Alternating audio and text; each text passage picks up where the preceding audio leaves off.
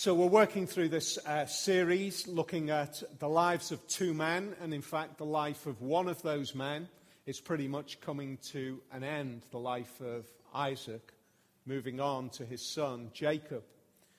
Two men, sons, if you like, son and grandson of Abraham. And what we have here is a little cameo really, a little moment, if you like, a window into family life. Now, I recognize, as we come to a little text like this, well, I say a little text, it's quite a long text really, wasn't it? It's whenever we start looking at narrative, we end up dealing with quite long blocks of the Bible because it's telling just that, the narrative of a story.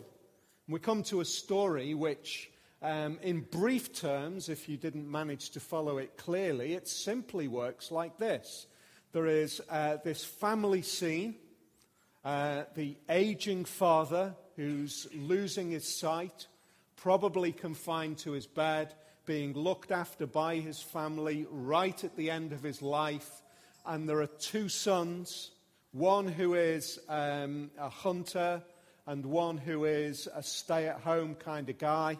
And the father is reaching the point in his life of passing on the blessing to the next son.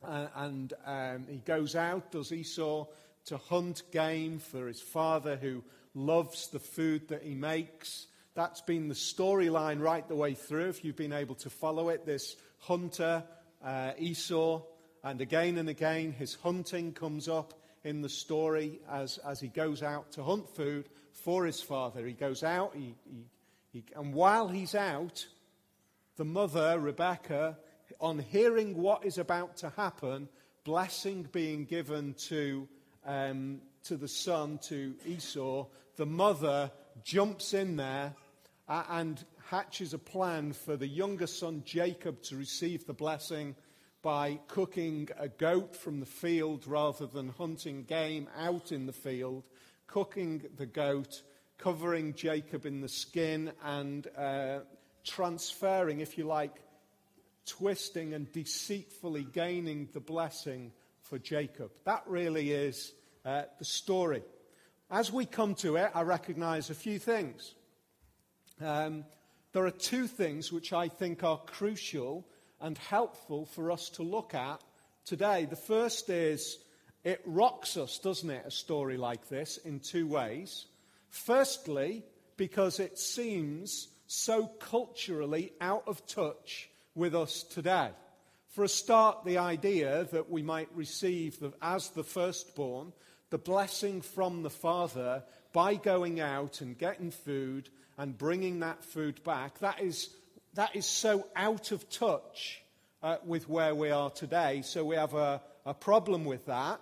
And then secondly, we have this mishmash of behaviors of different people. We have a little window into this family life, and we have a cameo that says, I think in our way of looking at it, well, what's going on? Who's right? Who's wrong? I want to address those two things, really, and think about those two things, because I think they are a fantastic springboard into understanding why this has so much to say to us today. The first thing we see is this idea of, to gain the technical term, male primogeniture. That's the phrase that we use, the idea that the blessing of one passes on to the firstborn son. That's a historical perspective. And I'm really thankful that the world that we live in today does not exhibit that particular pattern, but rather there is a sense of unity and consistent value to all of the children, rather than this idea that the firstborn is the one who is particularly blessed. So and one of the things that I think it's important to face up to that issue with is because I think that for many of us, when we first come to the Bible And when we look at something like that, that makes us feel uncomfortable because it is different, it seems unfair, it seems wrong, and therefore we fall into the trap of assuming that we must discount the Bible because it is exhibiting a pattern of life which seems wrong. So that is completely right that we square up to that issue and we say, what do we do with that particular problem? I want to just stop and say, what we see here, the idea of the passing on of blessing to the firstborn son, is not a unique biblical pattern. It is a widespread, ancient, cultural pattern. It's something that happened in general terms. There are a few reasons for it, and those reasons are important for us to get our heads around and understand why it was relevant then and what it might say for us today. The first is this. In a world where the average life expectancy was significantly less than the life expectancy in which we enjoy today, the idea of the firstborn who has survived, therefore, you can't pass on to a firstborn who is dead, can you? But the idea that you pass it on to a firstborn who is living and therefore has survived makes sense because there is a sense of security in that. That widespread identity of how do I create security for the long-term future in a world where absolute insecurity was the order of the day. Now, when we think about the idea of what it seems like here is Esau is stating the will, if you like. He's stating the will just ahead of his death. It's the reading of the will, and it seems as though Isaac is saying everything goes to Esau and Jacob gets nothing. And that's uncomfortable. But if we think in terms of survival, then it puts on a whole different perspective. Adam Smith, the economist and philosophical thinker, in his book An Inquiry into the Nature and Causes of the Wealth of Nations, or The Wealth of Nations, as it's commonly written, spoke about the idea of primogeniture in Europe. And he says this: when land was considered as the means, not of subsistence merely, but of power and protection, it was thought better that it should descend undivided to one. In those disorderly times, every great landlord was a sort of petty prince. You see what he's saying? Here's my security for the family that I have built up. This little family. In a world where you're surrounded by other family, tribal, clan-like systems, here's our security. How do we secure for the long term? How do we care for the long term? We care for the long term with this idea of don't divide it. Because if you divide, you're easily conquered, quite simply. So don't divide it. Give it with security. And with that security comes responsibility. So in the giving of that comes the responsibility of protection and care and wide security for the ongoing wider family. You see what's happening? You see the logic. It might be something that seems wrong to us today, but what we're seeing is the idea that the Bible is fitting into this ongoing cultural pattern of providing security and protection for the family which is growing. And so, if we think about it, as God said to Abraham, I'm going to bless your family, and your family is going to grow, and the The number is going to be beyond the stars in the sky, is the promise that he made. He says to Abraham, that's how it's going to be. Then pass it on, and as those families grow and grow, there is not the expectation that the second and third, fourth sons and daughters are going to move away. No, they're going to stay within that wider family community, and they're going to have children, and they're going to have grandchildren and great-grandchildren, and there is going to be this growing, wide perspective of people. Don't break up the land. Don't split it off. So although we initially come to a text like this and it seems uncomfortable to us, we might understand there is a little bit more going on. There is the issue at root about long-term,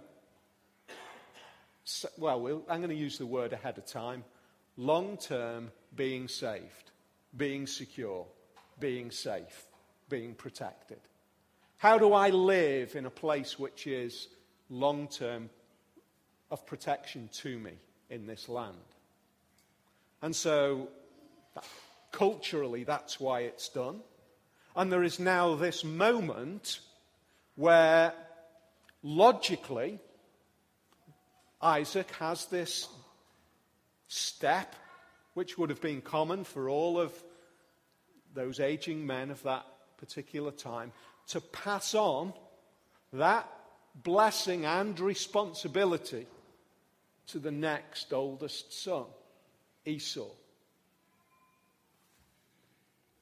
The outcome isn't quite what it should be against that pattern, is it? In fact, when we look into this, it is a picture, to be honest, of a chaotic, disrupted, challenged, relationally broken family. That's the reality. That's what we see. We actually see a mess. And our first response as ordinary human beings is to look at that and to say, well, who's right and who's wrong? Doesn't that just speak so quickly of our own challenges of relationship? Doesn't it speak so quickly of the problems that we have in our existence today? Things go wrong, people say things, people do things. And our first decision is, where do we apportion the blame for what's gone wrong? At the same time, when we look at it from that point of view, I think we look at just, it's happened in tents in the middle of the desert with a guy who's gone out with a bow and arrow or a sling to go and hunt for game. I know that it's distant culturally from us today, but the behaviors of people are not distant from our own behaviors today, are they? They are absolutely consistent with the kind of challenges of relationship that we see today. Nothing has changed in the world. We continue to have these challenges of relationship. Isaac and Rebekah. What we saw when we first encountered this little picture of Isaac and Rebekah was, if you like, the little ideal. This moment of kind of amazing story, an incredible commitment. But verse 28 of chapter 25 gives us a hint of the problem. And this verse really is the banner, really, over which the whole of this chapter sits. Chapter 25, verse 28 says this: Isaac, who had a taste for wild game, loved Esau. But Rebekah loved Jacob. Isn't it amazing? Isn't it just great when you have the opportunity in the Bible to just stop a minute and say, let's go back. I'm reading this and there's something in the back of my mind. As I was preparing this, I was thinking, I know that where is that verse? And because there's a verse that's the springboard. There's, if you like, the pre-statement. The narrator throws in a little seed. And the little seed that he throws in chapter 25 grows up in chapter 27. And the chaos of relationship and the problem of favoritism comes home to roost. Isn't it astounding? Now, in one sense, at least one of the things that the Bible does for us is it puts little pictures up for us just to look at and to stop and to think and say, sometimes it's easier to look over there at a picture than look in the mirror. Because looking in the mirror is an uncomfortable experience, but if I only look at the picture and never use the picture as a springboard to look in the mirror, I've got a problem. Because the picture is a presentation to say to us, in a sense, don't live like this. The problem is, way back in chapter 25, is a mother and a father with two sons are not united together and valuing both in equal ways, are they? There is a break of relationship between Esau and Rebekah, which is seen in their favoritism for one against the other. And in a sense, that picture is there for us to pause and in just day-to-day practical experience to say, number one, stop and think, parents, is there a danger? Is there a danger that I might be falling into that trap? Is there a danger that I might be expressing favoritism for one against the other? Is there a problem that I might be showing love to one rather than the other? I know, of course, we all know, there are differences in siblings. There's nothing wrong with with Isaac. There's nothing wrong with Isaac loving Esau's stew. There's nothing wrong with that. That's just fine. But if he doesn't love what Jacob does as well, if he doesn't love that aspect of this family life, if he doesn't express his love for the difference, for the way in which there is different perspectives, different contributions which are made, what we actually see is family crisis. Do not fall into the trap of only looking at the picture and never using it as a springboard to look in the mirror as well. This is a warning. How, therefore, should we live today? The problem really is Isaac loves Esau more than he loves Jacob. Possibly. Or it might be that he loves himself more than he loves Rebekah. And the love for the food that is provided for him, which Esau feeds his need, is an expression of a self-centered problem in Isaac. His love is not extended outwards. One of the ways in which we ensure that contribution of family value is by that commitment to self-sacrifice, giving to the other. That value of the other.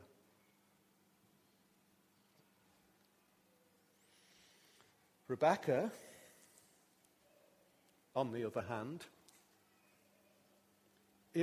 those of you kind of working through the story and seeing where the springboards are, our first thought is, well, obviously Rebecca has in mind what we looked at last time or time before, where we saw the birth of these two, and we saw that God said that there is going to be a blessing on Jacob rather than Esau. So isn't Rebecca just making sure that she works that out? Isn't that just what Rebecca is doing? Isn't she the faithful one? Isn't it easy the way we just jump into that desire to find the right and find the wrong?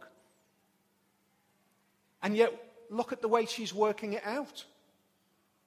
With deception. Jacob looks at this and he says, what if I go into my father and I say, right, give me your blessing? And he realizes, because I've got smooth skin, that he doesn't give a blessing to me, but rather a curse. What if, and she says, let the curse be on me. Let the curse be on me. And the level of deception is equally a response, I would suggest, to the level of problem that we see in Isaac. If there is an imbalance there, there's an imbalance over here as well, in Rebecca's action, in the way that she is committed to a deception which tricks the one who she should most love. Isn't there a problem? And it works both ways. It works on both sides of the coin here, but both for Rebecca and for Isaac. Isn't there a problem when Isaac can't be assured that he is giving the right blessing to the right son because Rebecca is there beside him, making sure that she is guiding him in the right way? Doesn't it show just a crisis, a problem, that she should be the one, in a sense, who is guiding and protecting, and yet she is the one who is caught up in a massive deception? And then we come to the two brothers, to Esau. It's an interesting one, isn't it? Because immediately our thoughts are, well, Esau, he's just getting stitched up every which way, isn't he, here, as this narrative unfolds. Last time, he goes in starving, and he goes and his brother Jacob tricks him. Give me the inheritance for a bowl of stew, because I'm famished. But that gives us a little hint, doesn't it? That gives us a little hint of where Esau's heart is. Because Esau comes into this, and I'll capture it like this. He wants the blessing, but he doesn't want the responsibility that goes with it. He wants it all for him, and not with what it costs. Because he's already sold what it costs. He's already sold the responsibility. He's sold the inheritance for a bowl of stew. But now he wants the blessing. I don't know what's going on in the mind of Esau. What's going on? Maybe he's thinking, messed up there, yeah, but it doesn't really matter. I'll get the blessing and everything will be fine. I'll get myself back into the pound seats. I'll be all right. I'll get there. The reality is, here we have, if a father we see a self-centered perspective, then we see a son with a self-centered perspective, and then we come to Jacob, the stay-at-home schemer. The one who just drops into the whole storyline. He's bothered. What is he bothered about? His mum says, look, this is what we're going to do. We'll go and get a goat, get the skin off, put it on your neck, put it on your wedge, wear Esau's clothes so that you smell like him. All of that kind of, let's just make sure we nail it. What's he bothered about? He's bothered about getting caught. He's not bothered about the fact that it's wrong. He's bothered about getting caught. It opens up his heart, doesn't it?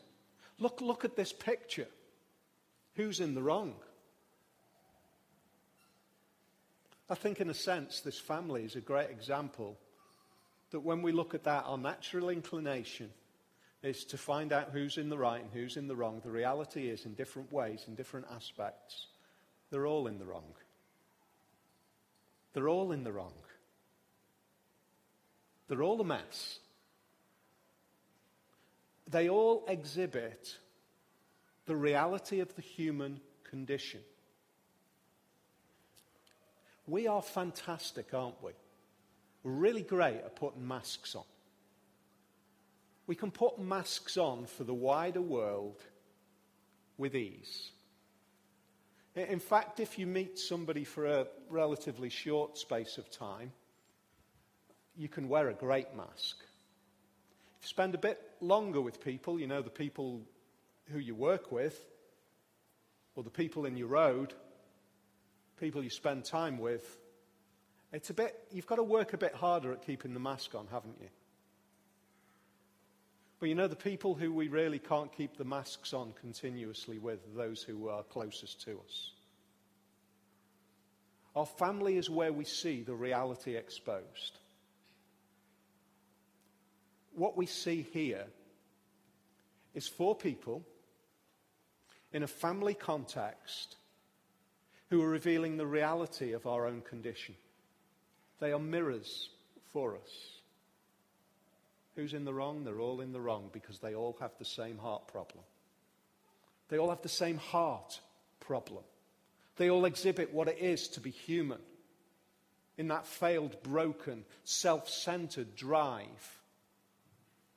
It's all a mess.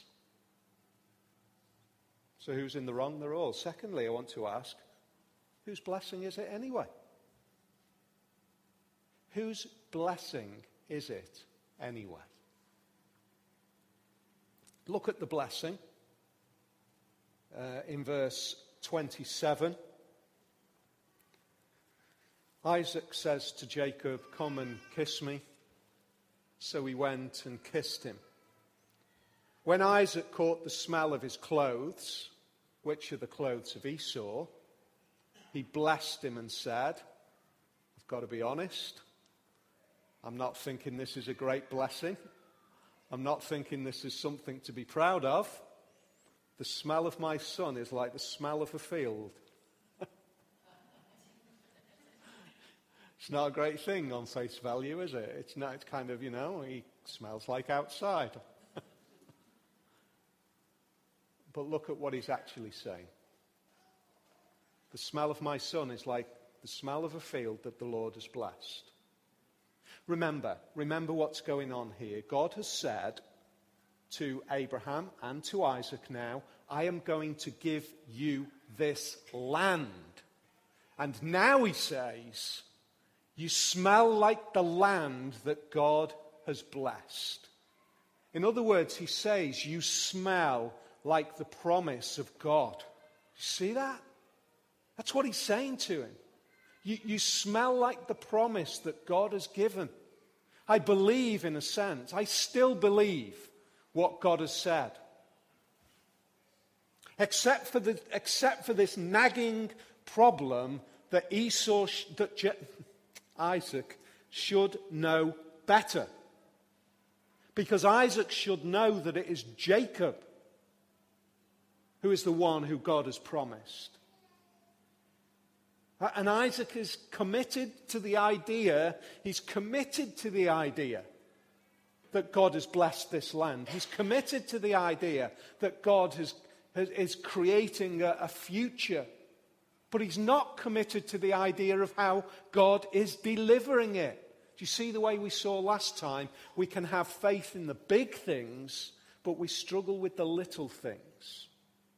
Here's exactly the same problem working its way out again. Isaac is effectively saying, I believe that God has blessed us into the future, but that's kind of a nebulous blessing, isn't it? It's kind of like that's the big picture blessing.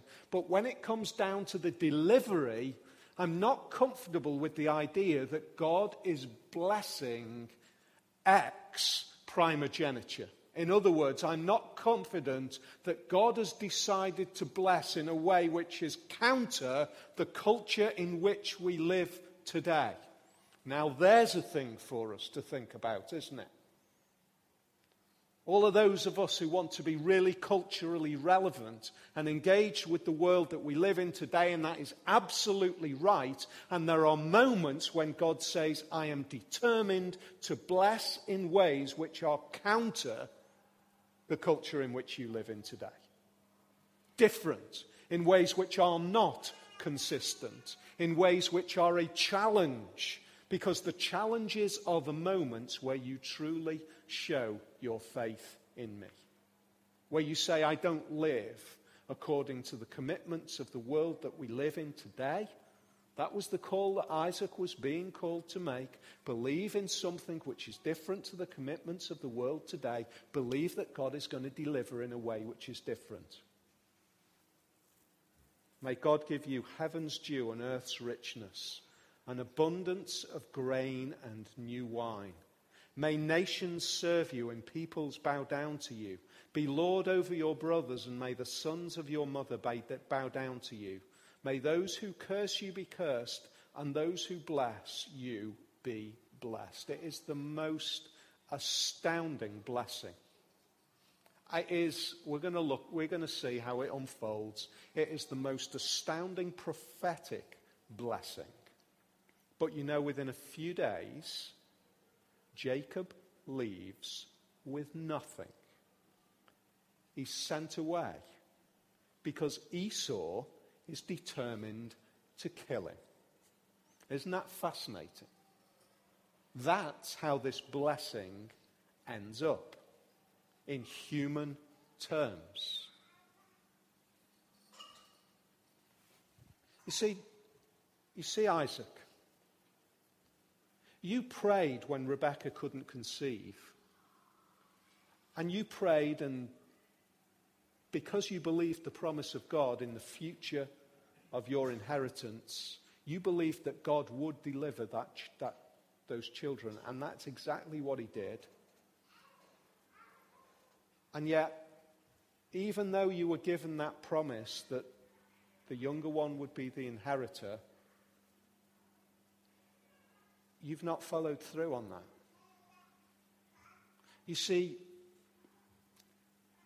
you've given a promise. You've given a blessing. You've given a blessing contrary to the blessing that God demanded that you give. And yet, remarkably, that's exactly the one who is blessed by God. Not because Rebekah was a fantastic deceiver or Jacob was a fantastic deceiver, but ultimately because the one who is in the right in this story is God himself. That's the storyline. Four people working it out. But the ultimate one who is in the right is God. In other words, Jacob and Rebekah, on the promise that was made at Jacob's birth, actually, they don't need the blessing of Isaac.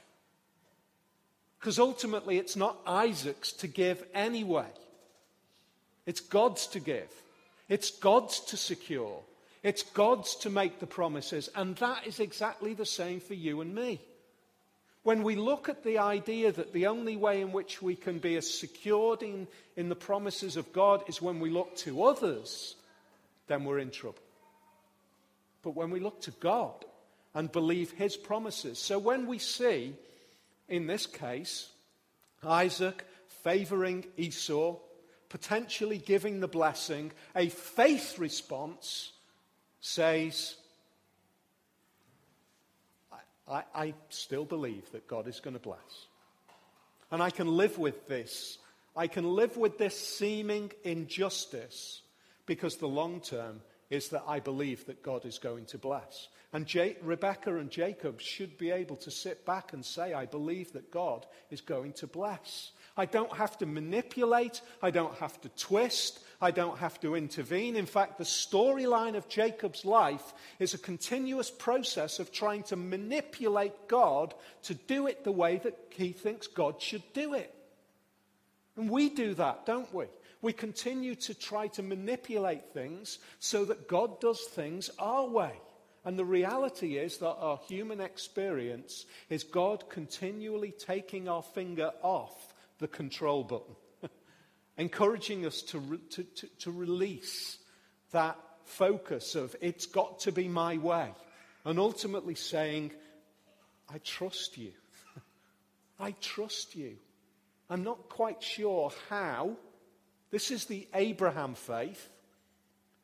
Go and slaughter Isaac. Go and sacrifice him.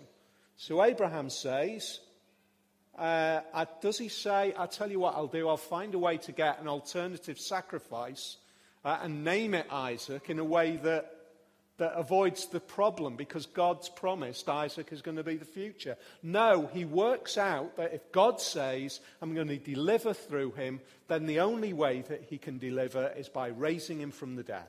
And therefore, I'm going to trust him. I'm going to do that even though it sounds counterintuitive. And that is the storyline of the life of Jacob. What is going on in that storyline? Who is in the right? God is in the right, because what is at stake? Coming back to primogeniture, what's at stake? Security, a land, a nation, a people. You see, Isaac is thinking, the only way I can deliver that is by primogeniture, making sure that it goes to Esau. And God says, I can deliver it because I can deliver salvation into the long term. My way.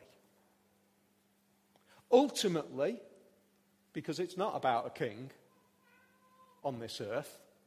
It's not about a land on this earth. It's about the establishment of a kingdom. Here's a little springboard for us. One of the reasons that we feel uncomfortable with this is because Esau gets nothing. In cultural terms, the firstborn, Esau,